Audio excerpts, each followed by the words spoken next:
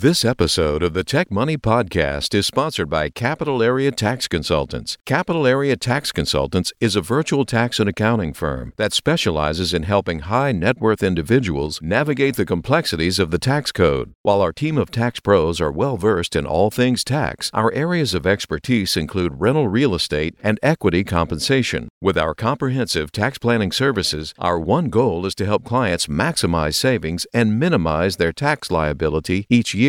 At Capital Area Tax Consultants, we believe in pricing transparency and flat fees. Before engaging with us, you'll receive an upfront quote in black and white with a description of any services to be performed. This way, there are no hidden surprises. So don't wait. Reach out to us today to experience a better approach to taxes at www.capgllc.com. Again, that web address is www.capgllc.com.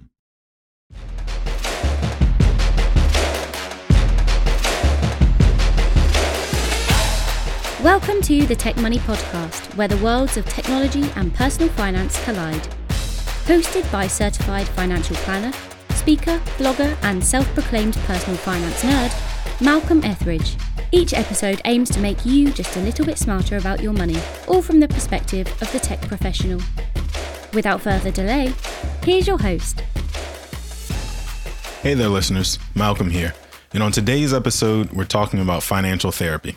More specifically, we're talking about the difference between financial therapy and traditional financial planning. By definition, financial therapy is a process designed to help people think, feel, and behave differently with money using evidence-based practices and interventions to guide them. And by contrast, financial planning is a process of determining a few financial goals, the time allotted to reach them, and the resources that will be available along the way to help fund each of those goals. If you've ever wanted to peel back a couple of layers to better understand how your money mindset was ever even formed in the first place, or maybe why some of the people around you always seem to have it all figured out when it comes to their personal finances, while you're still stuck at first base, or if you continually find yourself asking why for your spouse or partner, certain negative financial habits just seem so hard to break, even when the better decision seems so obvious to you, then this episode is definitely for you. I'll be speaking with the brand new president-elect of the Financial Therapy Association, Dr. Preston Cherry. In addition to his work with the FTA, Preston is a doctor of philosophy with a PhD in general financial planning.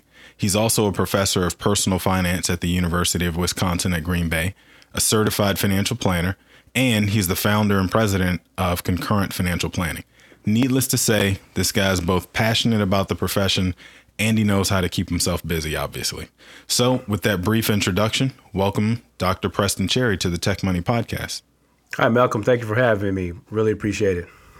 So I breezed through your resume a little bit, as I like to do while introducing you. What did I miss?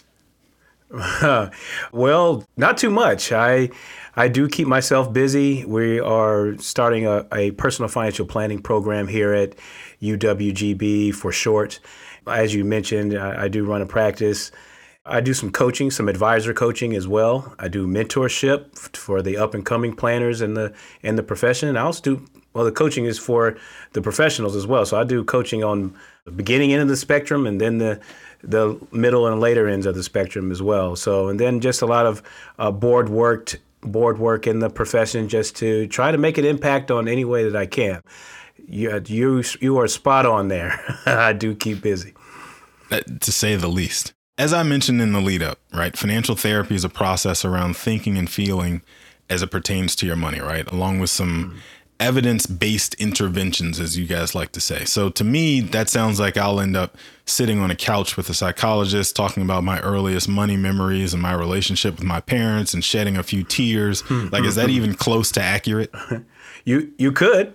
Okay. Because financial therapy, yes, when you're talking about sitting down with a clinician, a trained medical clinician, that you're going through therapy. So as the organizational title suggests, you're talking about a deeper discovery process and also a deeper relationship or feeling about money. Something is hindering you in a sense that it's more of a really life event or a life feeling or a well-being matter that must be unpacked and discovered before we even address the financial planning aspect of it.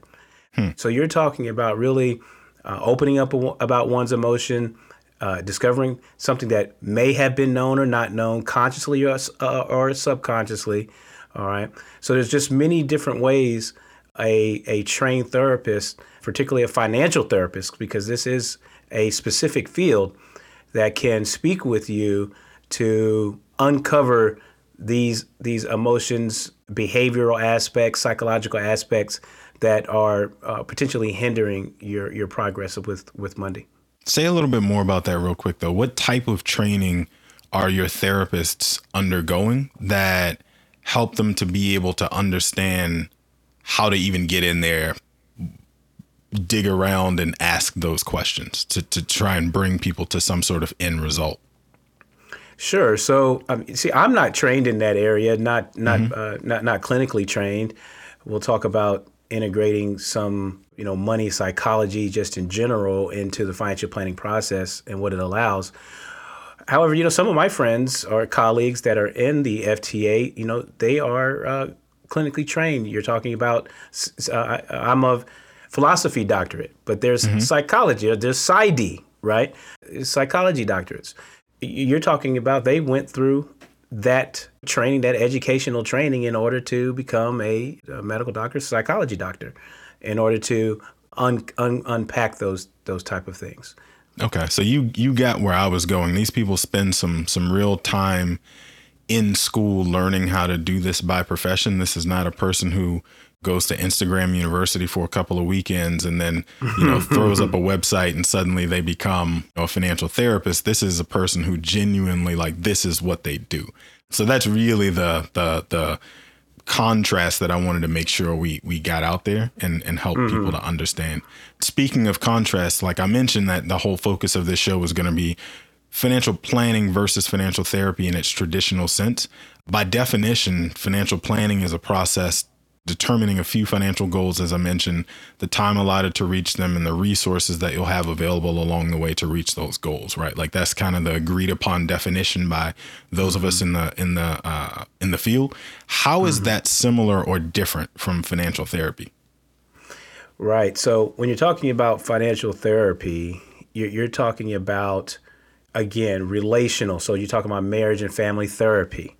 You're talking about behavioral, psychology, emotion. Okay, those things, like you said at the top of the hour, you're talking about, you may shed a tear, you may shed some smiles, you may go through a whole realm of emotional discovery to unpack these relationships, connections, reactions, practices, all of these things with money.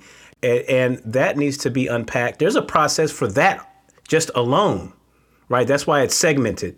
Okay, because that's why it's segmented. Then when somebody captures their well-being enough, okay, in all those areas, then we can start saying, okay, then let's enter into the financial planning process. Now, I'd like to piggyback off what we were talking about the clinicians, the trained therapist.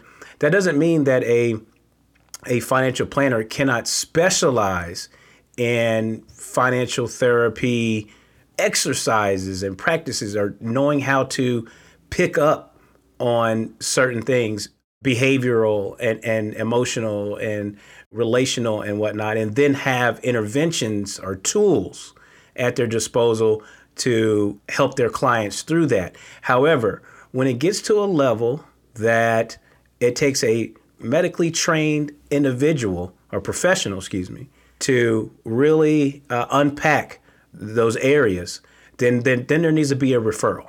And there are two separate processes when you're talking about the level of each of these. Now they can be integrated in practice, but when you're talking about somebody that really needs some therapy, then there's two separate processes.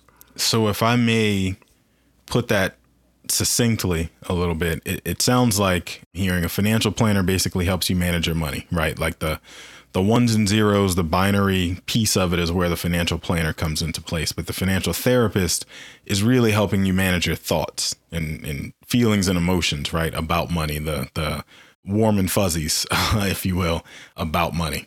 Yes. I mean, again, there's two processes there, but I would say this, and I'm glad that you are drilling down on this part. The financial planning process, the steps, it allows for the planner to address with their client psychology of money, behaviors, emotions, relationships with money, all of that. It allows for it. And it just hasn't been practiced continuously over the time span as far as how planners practice. I mean, they're getting more into it now, the more personable side of financial planning, because it is personal financial planning. Okay. And it's really, when you're talking about getting to know, right, the step one is engaging, right, establishing the relationship. Then when you get into the step two of the process, you are learning more about your client, the values, the goals, okay, yes. the personal aspects. That step has always allowed for the discovery of the other aspects, your overall well-being, approach and processing your relationship and your behaviors with money. It's always allowed for it. That's why one of my favorite questions that I open with when I sit down with couples, I sit across the table from husband and wife, and two people obviously think differently about everything really, but money specifically. One of my favorite questions to start with is just tell me about your relationship with money, and just shut up and let them kind of give me sort of where they've been, where they come from. And you find out some really interesting things about people and their upbringings and everything else that goes into the way they think about money. And then you see them look sideways at each other, kind of like, I've never heard you say that before. I didn't know that was a thing. So it's really interesting to me. And you're right in that exercise to kind of understand your client. But let's talk for a moment about a phrase that I used in my opening, which is money mindset, right? Which I use kind of liberally, but basically just a way to describe the way a person thinks and feels about money in general, right? The way I just kind of mentioned that I open up the floor to a couple who I'm meeting with for one of our very first meetings. It's their like deep-seated beliefs or behaviors even as it pertains to their money. What are some of the more interesting money mindsets that you've encountered before, both good and bad? Wow, there's so many. But here's the thing too. People are not all that different. Folks are individuals and they're unique like fingerprints. Okay. But when you get down to certain aspects of life, there's some very common similarities. If you have a family, you want your kids to have the best school, the best access to education, safety, good food, provide a roof over your head, all these things. And people aspire, they try to gather the resources in order to deliver that to their loved ones. Similar things with money. You start seeing some repeats. It's kind of like having a rerun on a TV show. One consistent is uncertainty, consistent uncertainty. Asking oneself all these questions. Do I have enough? Am I saving enough? Am I doing the right thing? Are we going down the right path? What's coming down the path that we don't know about?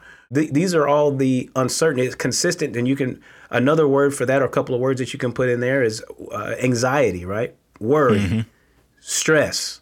To your point when you're talking about relationships, but it doesn't necessarily have to be relationships. You're talking about between spouses, parents and children. If one is single, there's that inner debate, right? A person gets person is kind of like literary, right? Man versus man and this, that, and the But so your marital status really doesn't matter, but that's a consistent battle to deal with those things. As you well know, it's the top stressor or in houses in the U.S. Money, number one, and not necessarily how much of it you have, or hey, we could be earning more, you're not earning enough. It's more about the uncertainty.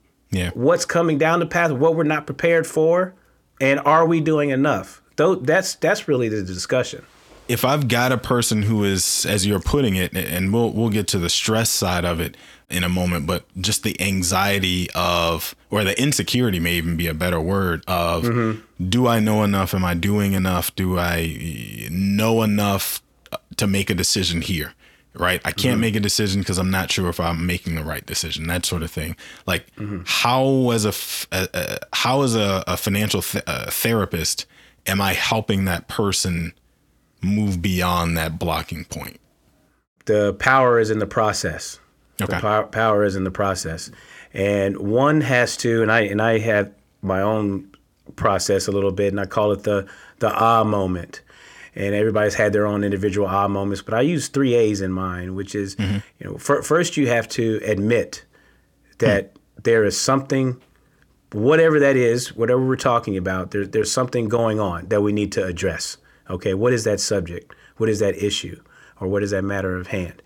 Then we have to acknowledge how we feel about that. All of those emotions that it could be, and it doesn't necessarily have to be a negative all the time, but and necessarily emotions are not negative either. I want to put a stigma on it, but we want to acknowledge how we do feel. Is it shame? Is it guilt? Is it, am I overwhelmed? What is that? Overjoyed? Am I overconfident? That's a thing. Yeah. Being overconfident, that's a thing. Oh, yeah. What is that? Well, we'll get to that. Yes.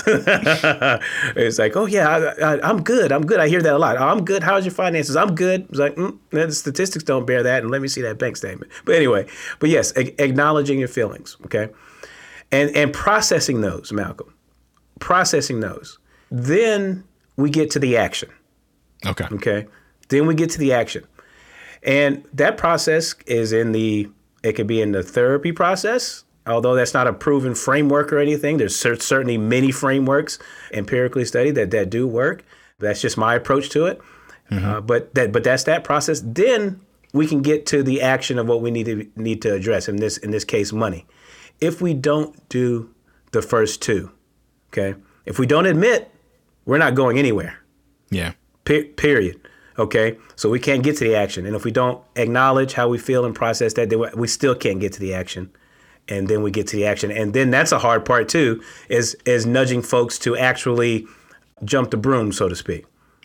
So the admitting is probably not the hard part as far as you're concerned, right? If I'm seeking out the wise counsel of a financial therapist, I've probably already admitted that something isn't right? It's the getting me to actually acknowledge the way I feel about it and then understanding the way that I feel about it is where I think the magic happens, so to speak. And this is obviously for me looking at it through the lens of somebody who isn't a financial therapist by any means, right? I don't really dig too much into the intangible side of this, right? The emotional side of it. But just thinking about it from my seat, what I do know, it seems like getting people to acknowledge their feelings and then understand those feelings is probably the toughest part about it. Would you agree?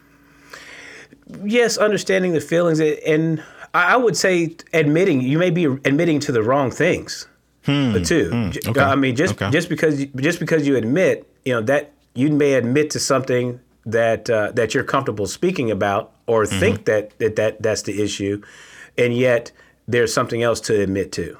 So it could be a kind of like not a switch and bait, a bait and switch, but a deflection is the word I'm looking for, right?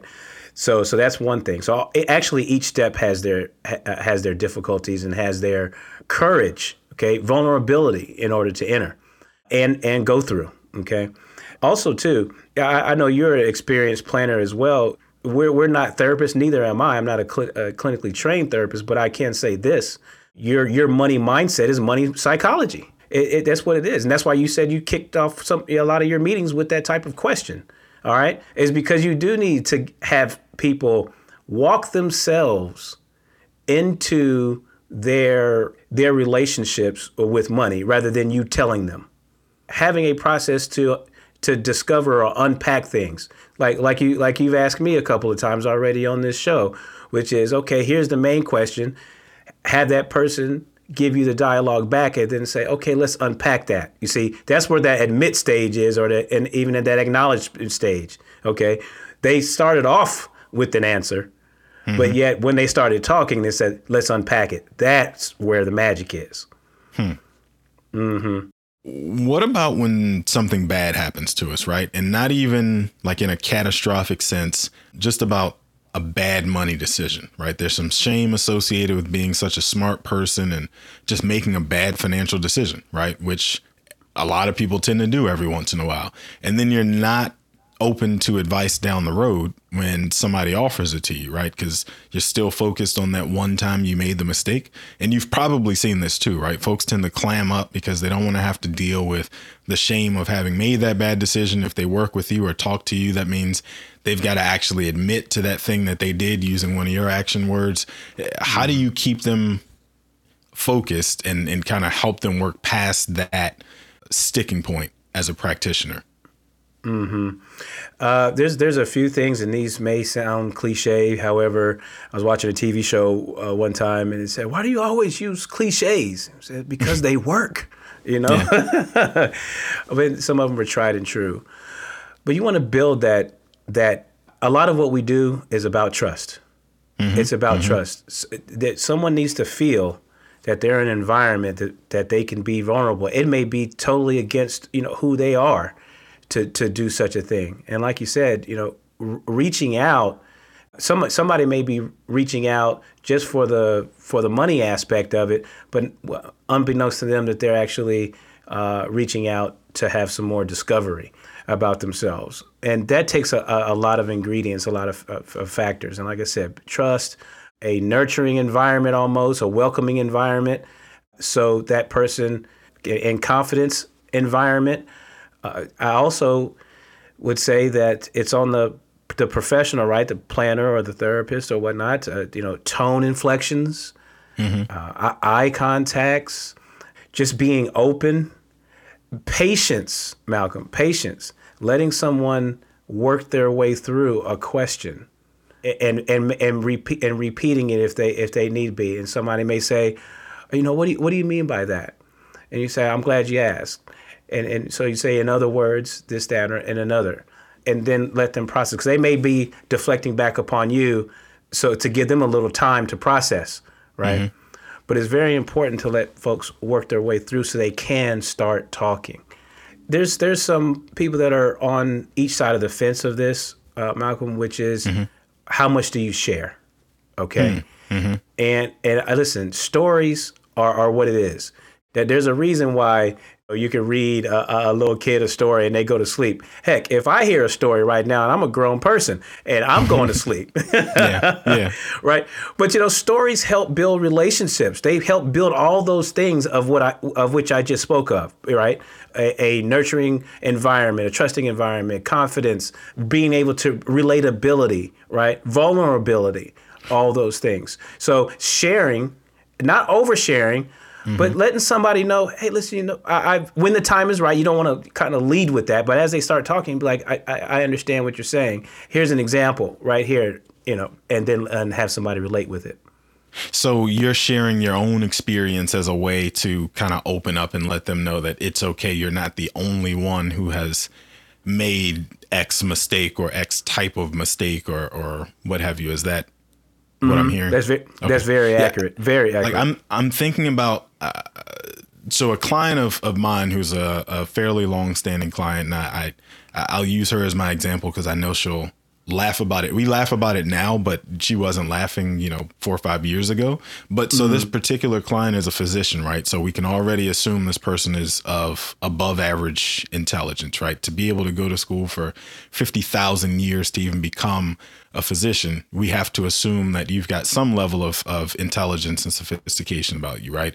She's a single woman, right? So no kids, no husband to be concerned about providing for financially.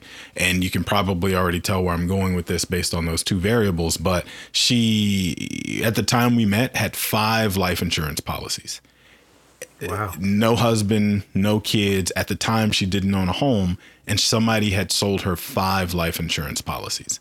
Because physicians, one thing they're always concerned about is stuff is going to happen. And so they're very good about ensuring all the different stuff that can happen that can get in the way or keep them from being a physician tomorrow. So much so that she allowed this person to just heap all these different policies on her. And one of them we couldn't even get out of because it was so binding and so just ridiculous the way it was set up.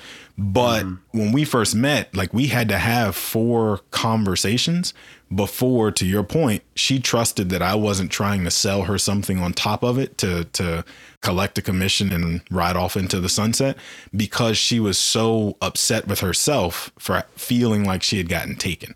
I had to do everything I could not to harp on the fact that this is bad. You're paying tens of thousands of dollars a year for something you are never going to really see the benefit of, because the way we normally place insurance with clients, it's because you want to provide financially for a person or a thing that's going to be left behind, once you are no longer here.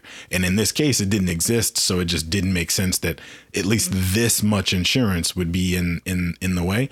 But like I said, it took 4 meetings. I'll say it probably took a year of conversation after we were first introduced before she finally opened up and was willing to take advice and hear an alternate solution, because she was so upset and couldn't get past that mental hurdle of, I can't believe I did this. I feel like I'm supposed to be such a smart person, and I can't believe I made such a big mistake. Right. And so that causes, I mentioned stress before and said I was going to figure out a way to tie it back in. So this is that, just so you know. So there's because that seriously, that creates this stress on you of, I can't believe I did that. I'm supposed to be this smart person. Everybody in my family or whatever knows me to be a person who's pretty good about making decisions, pretty good with money, whatever. Even for people who are in pretty good financial shape, there's stress around managing money, right? And that old age saying, more money, more problems, right, does actually ring true for some people. And so I've even seen where rather than take any action at all, similar to the situation I just described, where for a year she didn't do anything, folks will opt out and just say, I'm not going to do anything, and continue putting off having to deal with their finances in perpetuity in some cases.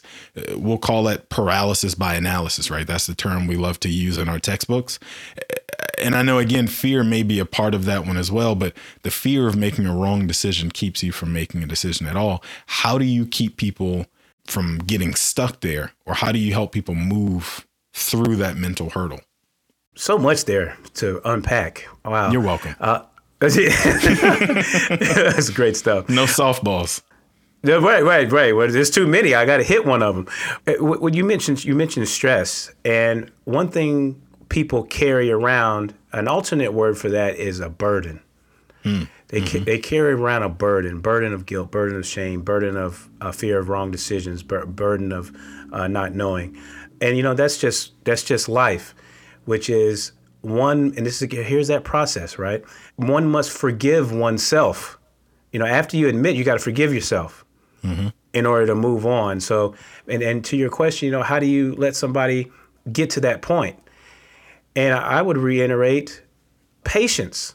See, you offered the environment for that client, Malcolm, to juxtapose from what her experiences were with other professionals. But see, you offered patience in a different environment. Okay, you cultivated that. So that's why she came around. Remember, we were talking about why do we use quote unquote cliches, but it's not necessarily cliches. Sometimes we overanalyze, over evidence based, over this, over that, and sometimes the simplest approach is the right approach. Most of the time it is. And in your story, you simply offered a different environment for her to gain trust and comfort on her own time, so she could process what she was going through and arrive at it at her own time. You have a client for life there. It's a relationship, no question. Yeah. So those are the things that I saw in your story, and patience was one of them. Sticking with the whole stress piece for a second, and I apologize to anybody who's listening to this, and now I'm creating feelings of stress for you. But so I've noticed some employers over the last, I'll say 5-ish years, it's probably been longer than that. Some employers have been making financial wellness a priority and offering different variations of these services to their employees around this, whether it's meeting with a financial therapist or a financial coach or a financial planner or automated virtual classes that they subscribe to on behalf of their employees, all those kind of things. Why do you think that is? Well, I mean, there's an old age adage that we can talk about productivity. When you're at the when you're at the workplace, if you have something going on in your life, all right, that negates productivity. We want healthy relationships at work. Now the common practice is, or I guess it may or may not be common, but it's actually trending that way, is we want our workplaces to be more interactive, right? More well-rounded, well-being, if you may. Workplaces just weren't approached like that back in the day, right? And if we're able to build these environments to where we can collaborate, care for one another, be considerate, we're there to work. I mean, so we're not going to just go around in a circle and hold hands. But at the same time, if we're healthy all around, this is the same reason why gym memberships, there's gyms on campuses, work campuses now, or you get discounted gym memberships and whatnot, is because that's all a part about well-being. And well-being packages consider psychology as well. It's like, okay, we want to discover something before it becomes an issue, or if it is an issue, then we want to take care of it so we can have all these positive aspects or positive outcomes coming from it. Say more about the other side of that for a second, though. You're talking about the goodies and what happens when you offer these services. Talk for a second about how financial stress might keep somebody from being able to function in their role at work. Okay, I mean, we would talk about bill collectors and whatnot. I mean, come on now. I mean, listen. I just heard that I think bill collectors going to go start through social media now. I believe that's a thing. Oh man, I believe that's so. I got to look more into it. But you have to worry about being worried about being found out. Okay, in any aspect of life, but you're worrying about getting that call at work, getting discovered that you may have maybe an eviction notice coming, even though you may take care of your finance. Look, we're in this pandemic right now. Nobody wants to admit that or voice that they're going through a stage to where it's a possibility that they may have to leave their home or whatnot. So it's that again, we're talking about a burden. We're talking about a burden of being found out. Okay, that fractures your concentration. That fractures your esteem. These are all inputs that you need in order to be successful at any job that you do. Okay, so if you're carrying around those burdens and those fears and that anxiety, okay, then that affects what you're trying to do professionally. Yeah, it's interesting how. Well, let me first give your disclaimer that I'm not a clinically trained psychologist before I say this, right? But it's interesting how stress in general just shuts down a person's good decision making, right? So if you're starving, like not hungry, but literally starving, the only thing you can think about is food, right? The only thing you can think about in the moment when you are starving is how to get food. Your body can't function and think about and do anything else because it needs food. So we watched the news one day and we're flipping through channels and they tell you about a guy who went to jail because he robbed Subway for a $5 sandwich, right? And we're like, how could a person be that stupid? It's a $5 sandwich. All you have to do is ask 10 people and somebody would have given you $5. But we can't quite put ourselves in the mindset of a person who is so hungry that stealing a $5 sandwich felt like a good idea in the moment, because that's what stress does to us, right? So you can only imagine the financial decision making sometimes that comes from having that same level of stress on you from, to your point, where am I going to sleep tonight? I got this bill collector hunting me down. They're trying to take my car back and all these different things. And so it's interesting, again, that workplaces have taken up the mantle of, we are going to provide you with some services as part of your overall benefits package to help make sure that as few of you as possible can be in these situations. The better off you all are, the more productive you all are, which then means that we get it back in the form of productivity here at work. And then to the point you were making real quick, and then I'll move on, but you made a point about being found out. And that was interesting to me because it triggered a thought that I had about these studies that I keep seeing, where people in human resources are getting stressed out because they're having to go to people at work and approve or not approve their requests for hardship withdrawals from their 401k plans. And so they're having to be the person that's seen as the gatekeeper between me getting access to the cash that I need to stay in my house, as an example that you used, or to keep food in my kids' bellies or whatever. The HR person is being seen as the blockade to me being able to do that, because it's been put on the HR person to approve or not approve those hardship withdrawal requests. So really interesting dynamic there. And you know, obviously it'll be far more to come out on it as time goes on. And I'm sure coming out of the current COVID crisis, like there'll be quite a bit of financial wreckage, right? There's just no way to get away from 20 million or so jobs lost through this whole thing, call it a year and a half, 2 years, whatever it ultimately ends up being. There's no way that the pandemic's not going to have a lasting effect, right? And it's not only exposed inequities all throughout this country, it's also unfortunately created some new ones, right? So what are some of the ways that you foresee financial therapy will be able to help fill that need and help people get their lives back on track? Yeah, I believe it's going to be in high demand. And I just want to interject one more thing on that point that we were trying to make too. I want to go up a rung, so to speak, on the social economic class as well. There's this big myth that the only people that have quote unquote issues or problems with money are the quote unquote lower middle class or the middle class or the poor or whatnot. Now, being found out with an abundance of resources, so to speak, you could be over levered. There's a being found out of being, I think it was an old, I forgot what rapper said, there's no fronting in your future, no future in your fronting, right?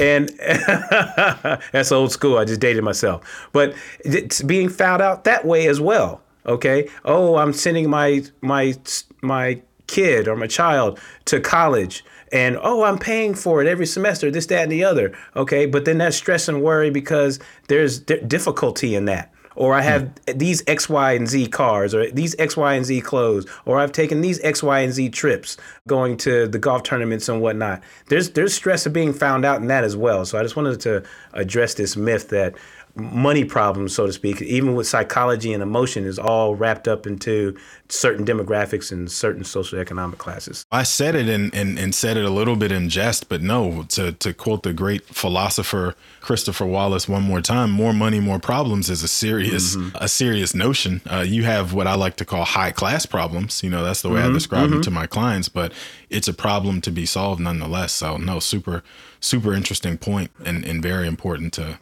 point out. But in traditional financial planning, right, bringing it back to the compare contrast again, the certified financial planner designation has emerged as the gold standard to let the public consumer know whether their practitioner they want to hire is at the top of their game or not, right?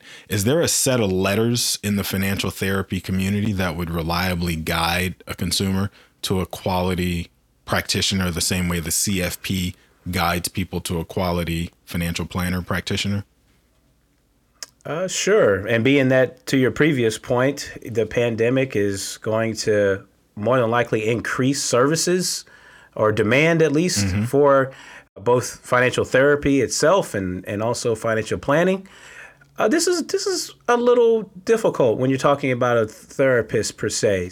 Through the Financial Therapy Association, we've created a new designation. You know, it doesn't say that you are a trained clinician. Okay, it does not say that. You know, it doesn't say that you're medically trained to be a therapist. What it does say is that you are familiar with some of the tools and methods to have a conversation with a client about their money psychology, their money behaviors and relationals, dealings with money and whatnot. It's called the Certified Financial Therapist, and right now it's level 1, so it is a designation. Again, I just want to just stress that it doesn't signal that you're a trained clinician, but it is a signal nonetheless. You've taken the time to read. There's a lot of books. There's a lot of sessions. It is an educational hurdle, an informational hurdle, a time hurdle in order to invest into this knowledge. All right. So if someone does have that designation, they have attempted to specialize in an area. So sort of like any other specialty area, whether it be charitable giving or certified divorce specialist or retirement or whatnot. Then the designation list continues. And that was a certified financial therapist, you said? Yes. Okay. Yes. CFT. Yeah, I want the cheat code, man. We as humans using heuristics, there's the word I was looking for. Mm-hmm. We're trained to try and find the cheat code, right? We want to get to the answer as quickly as possible so that we can move to the next thing. So that's what I was looking for, the certified financial therapist. But it sounds like you had another one for me. Yes, and this is a little bit more difficult to find, and this is just investigating the firm and the practitioner and seeing what is their philosophy about going about managing your personal finances. What is that? And they can be conveyed on a website sometimes. And if your website is good enough, then it should be. Mm-hmm. How is that? And I say that to say this: life-centered planning is very much a thing. That's how I practice. My philosophy is, you use money mindset. Mine is life money balance. It's aligning your life with your money. They have to work. That's where my firm is concurrent. They have to work concurrently in partnership in the same direction in order to make the most transformational impact on one's life. Finding out what that having a life-centered planning process, which is discovery, which takes courage and boldness to say, what do you actually want to reveal, say, uncover, dream, aspire? What's holding you back, do you think? Can you share that with me? What would you like to do differently? What would you see differently in a perfect scenario? That is a philosophy in of itself. All right. So if somebody sees that on a website or hears somebody on a podcast or in an article or something like that, it's that investigating the philosophy. That's something the things you want to ask for maybe in that initial consultation. Many professionals they offer that meet and greet. Okay. And we see these questions all the time with top 10 things you need to ask your advisor, right? Mm-hmm. Right. And this is one of, what is your philosophical approach to helping people with their money? Okay. And that's one way to do it as well. As I'm closing out the show, my last question has absolutely nothing to do with financial planning and financial therapy, which may scare you and may excite you depending on how much coffee you've had already today. But let's say that you never discovered the financial services industry at all, right?